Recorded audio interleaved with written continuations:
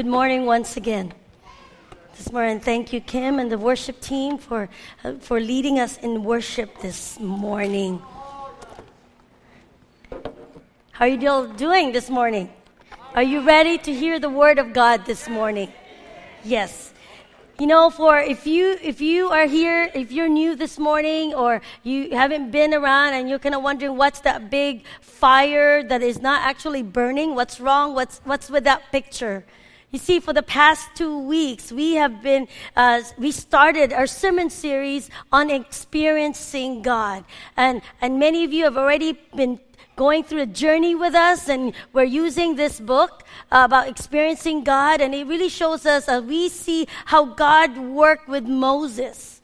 You know, the burning bush, and how God spoke to Moses, and how Moses experienced God in those moments as he journeyed on with his life and his ministry with the Israelites. But church, together, we are embarked on this journey, and we want all of you to be part of this journey together, because we are all in this journey, aren't we? Yes. We need each other, and certainly we need God. And that's why we are doing this as a church corporately, because we know that in this life that we live in and the challenges that we face, we can't do it alone. We have God, but we have each other. And last week we started with our the first sermon of the whole series about the first unit, and it was about how we each of you have been asked to memorize a scripture verse. Does anyone remember what last week's scripture verse was?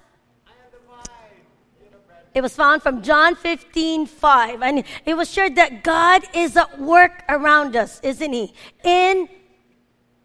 In all of us, through us, God is at work. And so it reminds us that we need to abide in Christ. And that's what John 15:5 says. And so let me see if you guys remember what that verse was. Do you need the screen? Yes. Oh my, really? Okay. We're going to put it up. Put it up. But also, if you know it, please test yourself. Close your eyes. I trust that you will do that. But if not, it's going to be on the screen. And it says what? John 15:5 says, I am the vine, you are the branches. If a man remains in me and I in him, you will bear much fruit. Apart from me, you can't do anything. John 15:5. Let's do the next screen. Let's see how we can do on this one. Here we go. Let's give it a try. I am the vine, you are the branches. If a man remains in me and I in him, he will bear much fruit. Apart from me, you can do nothing. John 15:5. And here's a new verse for the week. And it's from Psalm 27. And it says, some trust in chariots and some in horses, but we trust in the name of the Lord our God. Let's say it together. All right, Psalm 27. We keep forgetting that, so here we go. Let's do it together. Some trust in chariots and some in horses, but we trust in the name of the Lord our God. Psalm 27. Let's do it again. Next slide. I still like this whole idea. So here we go. Some trust in chariots and some in horses, but we trust in the name of the Lord our God. Psalm 27. Next slide. Here we go. Getting it shorter, more blanks. Here we go. Some trust in chariots and some in horses, but we trust in the name of the Lord our God. Psalm 27. Let's see the next slide. All right, more lines. Here we go. Some trust in chariots and some in horses, but we trust in the name of the Lord our God. Psalm 27. I think that's the end of it for now. Verse 7.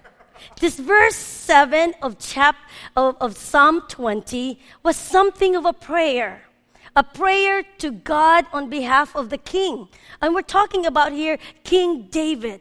And the people of Israel apparently would sing this song as a prayer to God to deliver their king.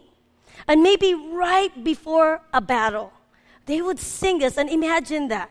Because you see, their faith was wrapped up with their kings. If he won, they won. If he lost, what is it? They lost, right? So it was in their best interest for the king to win.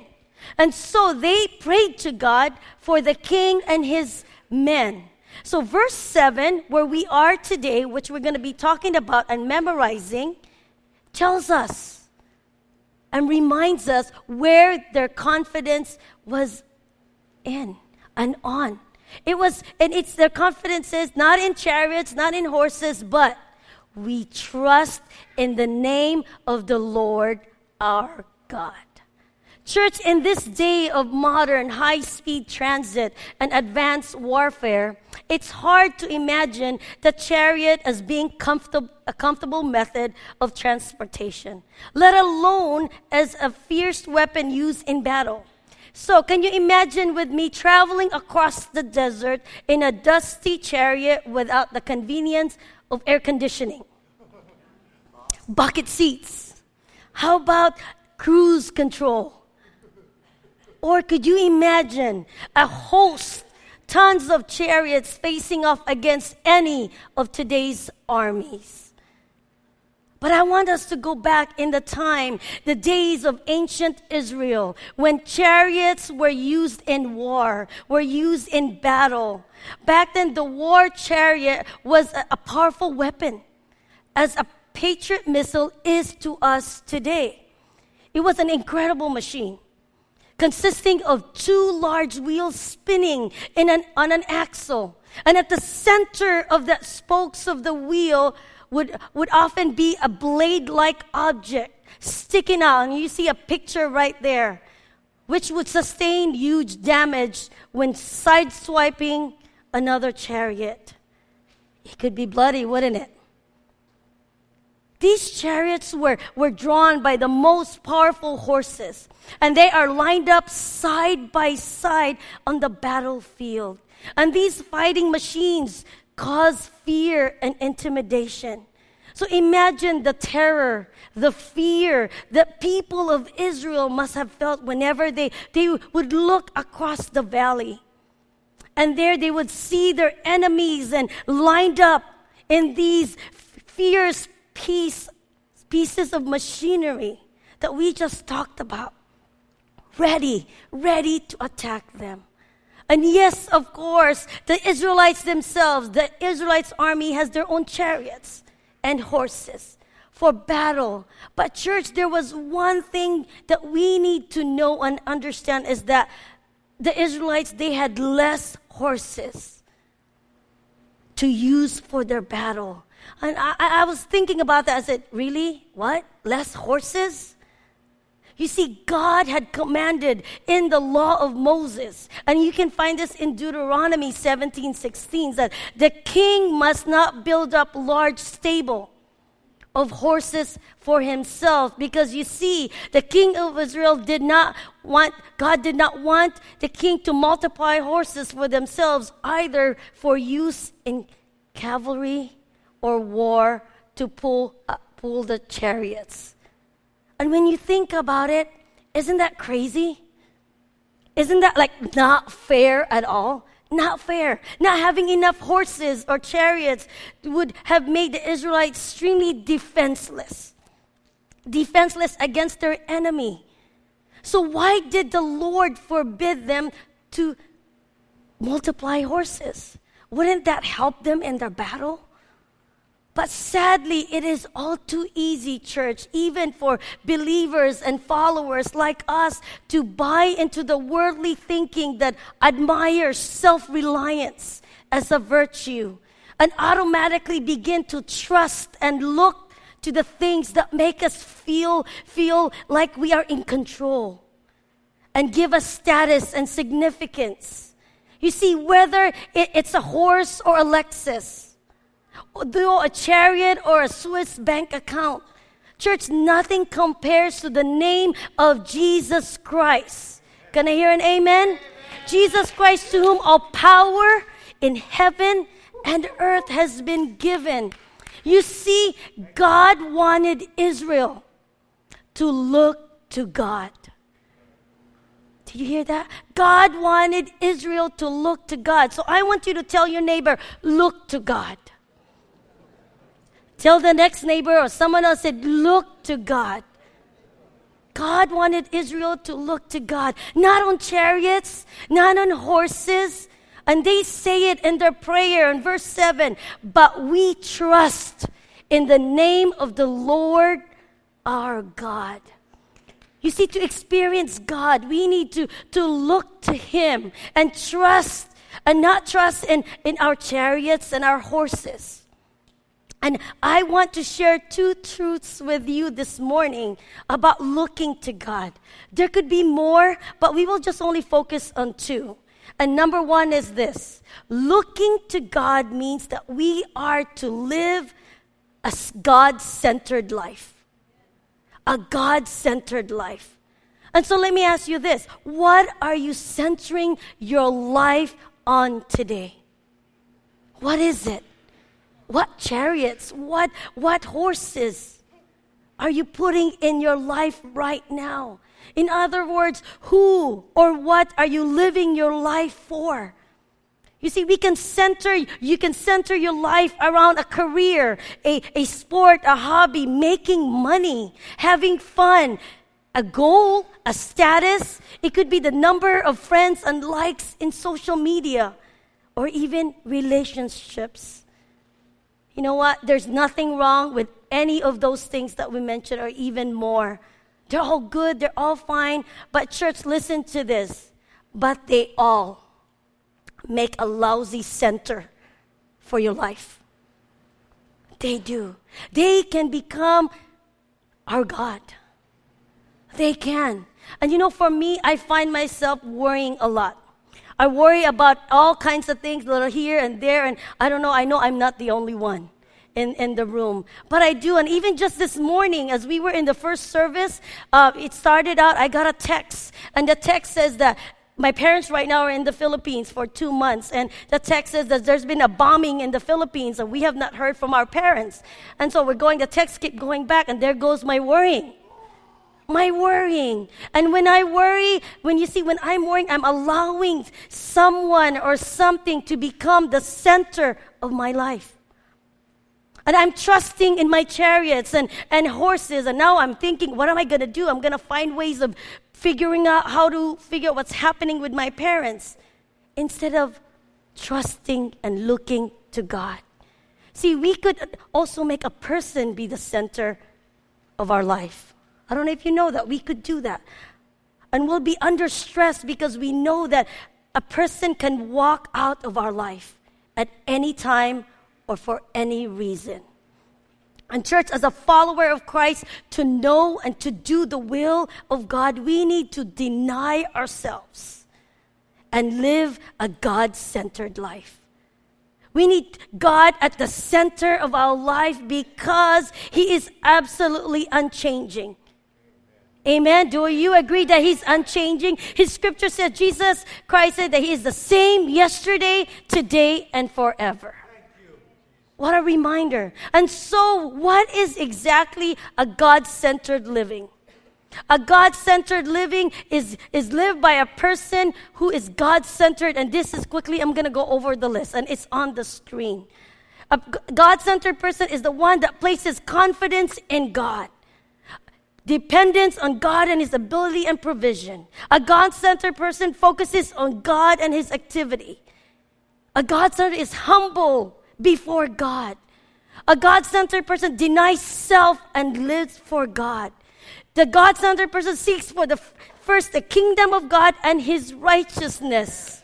And a God-centered person seeks God's perspective in every circumstance. And God-centered person chooses holy and godly living. And so if this is what a God-centered life looks like, what is the opposite of God-centered? It's self-centered. And I want to show you this list. A self-centered living looks like this. It's focused on self. It's focused on self and self-accomplishments. It's focused on self-confidence. Depends on self and self-owns ability. Affirms self. Seeks to be acceptable to the world and its ways. Looks at the circumstances from a human perspective.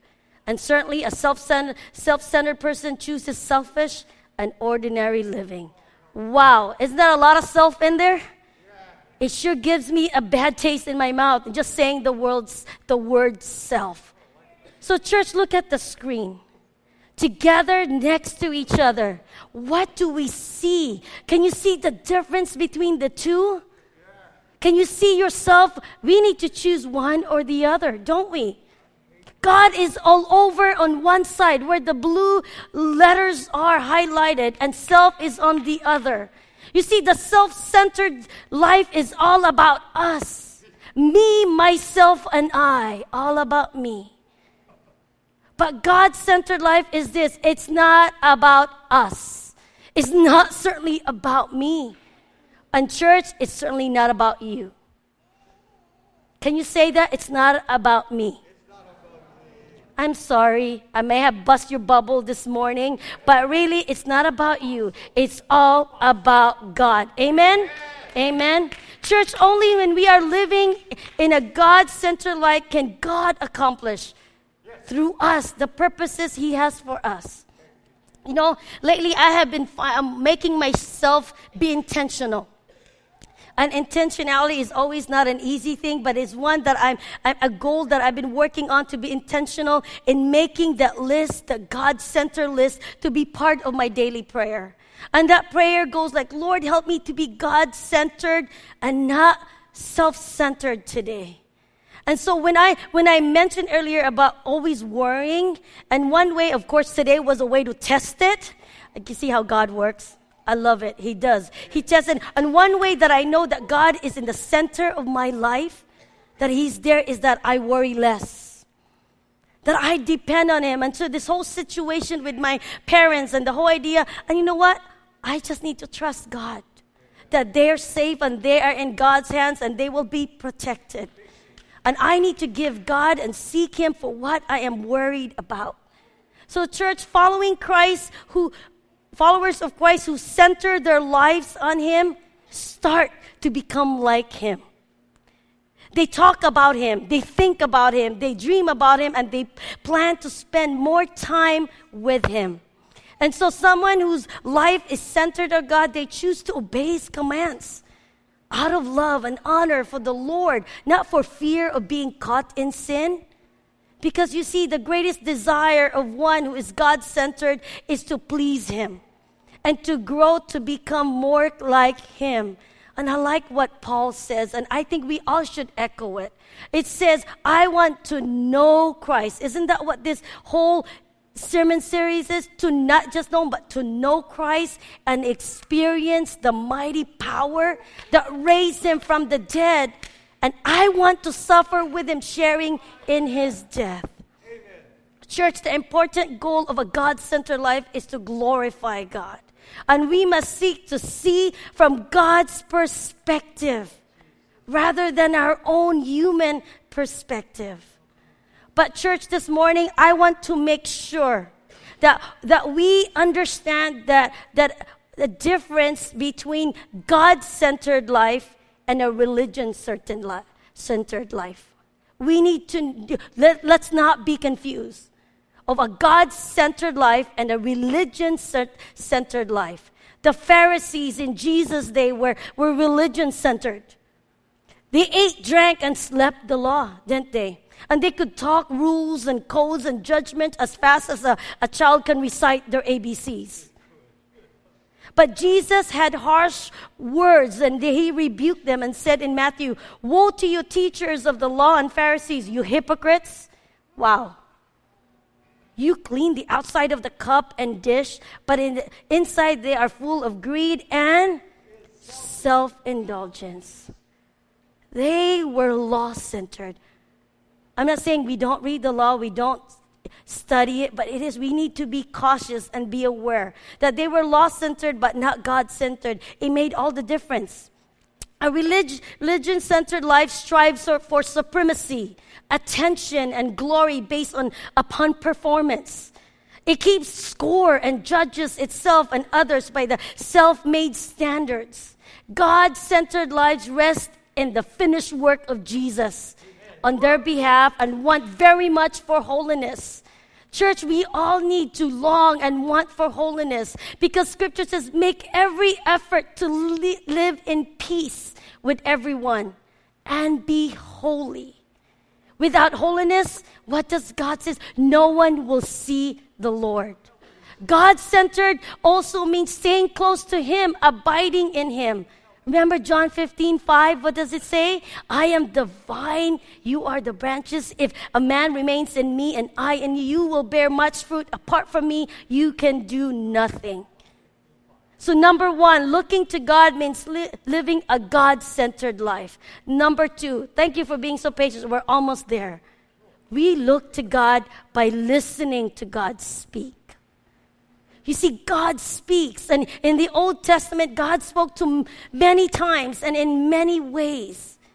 That was the Old Testament. But not only there in the Old Testament, He still speaks to us, to you and me today. He speaks through His Word. Yesterday, we were at the, if you were there, remember, we went through the Bible Institute of Hawaii, and we were studying the Word. And that was amazing. And God speaks to us through prayer and our circumstances, the church, others, and the Holy Spirit. We've said God is always at work in and around us. So the key to knowing God's voice, church, is that it comes from this intimate relationship with Him. It does.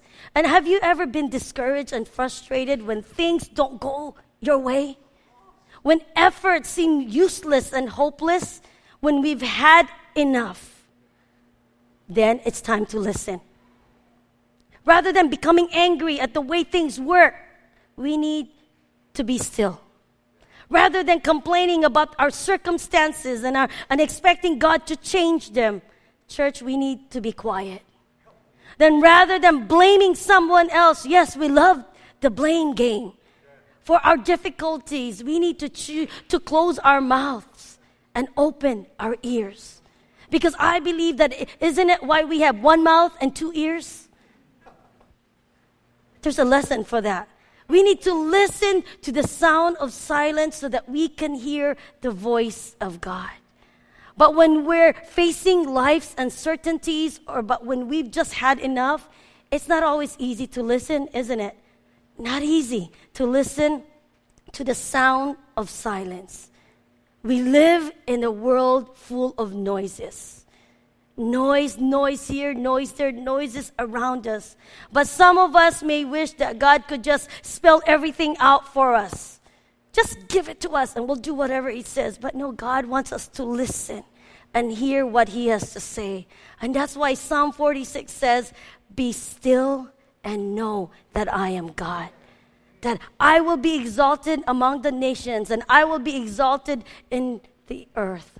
You see, God's ways are not our ways. When God reveals what He is up to, it is our responsibility to respond and adjust to our lives to what God is about to do. Are you listening, church? Are you truly listening to the voice of God? He has a purpose for your life, for each of us, and He wants us to know. God spoke to Moses. God spoke to Abraham. Certainly for Abraham about building a great nation. A great nation. And can you imagine if God came to you as Abraham, He's going to build a great nation, and you're like, really? What's your reaction? I am not capable. I'm not qualified. I'm not trained, so I don't want to do it. Church, that's more of a reaction of a self-centered person, isn't it? God spoke to Abraham. God listened and obeyed. See, when the moment God speaks, we need to listen because God's timing is His timing. As the servant trusts the master, as the master speaks and calls, the servant trusts and obeys the master.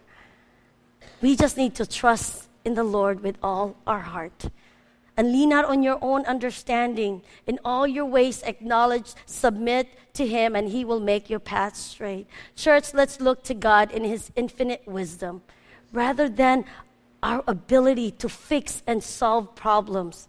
Because the only thing He asks of us is this. The priority is to seek first His kingdom and His righteousness. And all these things will be given to you as well. As the worship team comes up, and I'm going to ask them to come up now, and as I draw this time to a close, I'd like to close up with this illustration. How many of you have ever played the trust walk game? As a little kid, or maybe in your work, you did a team building thing to where it takes about two people. One person is being blindfolded, and the other person is the one who will lead the blindfolded person with the use of their voice.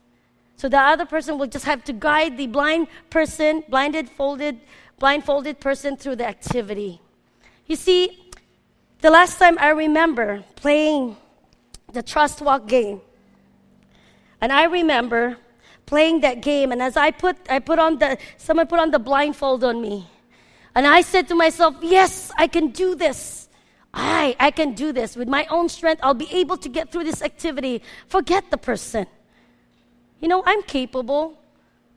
But you know what? No matter how much I wanted control of the activity, no matter how much I wanted to do it on my own self, church, I really needed to rely on the other person. I needed to take on their perspective and put it on and think about it and put it in that situation. When they said go left, I would go left. Why would I go right? Right? Okay, I'm blindfolded, so I can't see anything. Left and right, I just realized I went the other way. But really, I needed to trust that person. The whole point is I felt so helpless. And the only thing I needed to say is that it's not about me anymore. It's about the person who's going to get me through this activity. And church, I find it similar to my faith journey. You see, that trust walk thing is so similar to my faith journey. As I walk every day to follow Christ, that self in me keeps wanting to take over. That self in me, when circumstances comes and situation and life happens, doesn't it? I try to do things on my own strength. Oh, I can tell you I do. I have tried it. And instead of looking to God, but I get so distracted by what's around me. I do. It's so distracting that I think for my walk, I need to be blindfolded. I need to be blindfolded. That may sound silly, but you see, when I'm blindfolded, I don't need to worry about what's distracting me. I just need to be still and know that I have a God who I can turn to, I can look to. And I just need to put God in the center of my life and listen to what He has to say to me. And the song that says, turn your eyes upon Jesus. Look full in His wonderful face. And all the things of earth will grow strangely dim in the light of His glory and grace. Church, this morning you were given a little piece of this blindfold. A blindfold that may be a reminder to us this morning. A reminder, maybe a symbol for many of us who are distracted with all of the things in our life that is taking us away from making God be the center of our life. Maybe take that blindfold. I know it doesn't go all the way around. A symbol saying, Lord, I'm too distracted. I need to focus on You. I need to take my life center on You. So church, the enemy is around us. He's come to what? Steal, destroy, and kill. Yes, in every angle, distraction from the enemy. So this morning, as we close, I want you to make a commitment to live a God-centered life. And it could be a commitment, church, for each of you, for a commitment to let God be the center for the marriages in this room right now. Is God the center of your life, in your family, in your job? How about the decisions that you have to make soon or later? Is He in that decision? And certainly, maybe today is just a way to say, Lord, I need help. I'm too distracted. Listen as the worship team sings. And we do it every Sunday. The place of prayer in the front is for you and the Lord. And on the side are prayer warriors who would love to pray with you. So church, together let's make God be the center of our, let's look to Him and allow Him to make that change that needs to be done in our lives this morning. Respond as the Spirit leads and as the worship team leads us in prayer. You're all I want. You're all I needed. Don't we need Him, church? And so I trust and pray that this morning, that as you leave this place, that you've truly experienced God this morning. And take that with you this week. Take Him with you wherever you go. And I'd like to pray for you this morning. For those who maybe there's things in your life that you're struggling with. And I know those that are standing there on the side of the room, they'd be willing to pray with you as well. If you could just, with everyone's eyes closed and your head bowed, go ahead and raise your hand. I'd like to pray for you as we close our time together. Amen. God bless you. God bless you. And if you're up there and I can't see you, I know the Lord does. Father God, we thank you for your word. We thank you for the reminder and the encouragement and the challenge that you place in our lives and how much we need to look to you, God. Too many distractions. And maybe that blindfold will just get us started to just start looking to you and allow you to be the center of our life, Lord. And with that, to truly listen to you.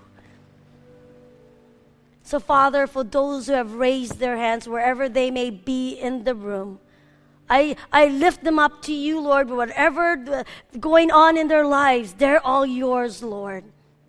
And today we claim you. And we claim the verse that says that some trust in chariots and some in horses, but we will trust in the name of the Lord our God.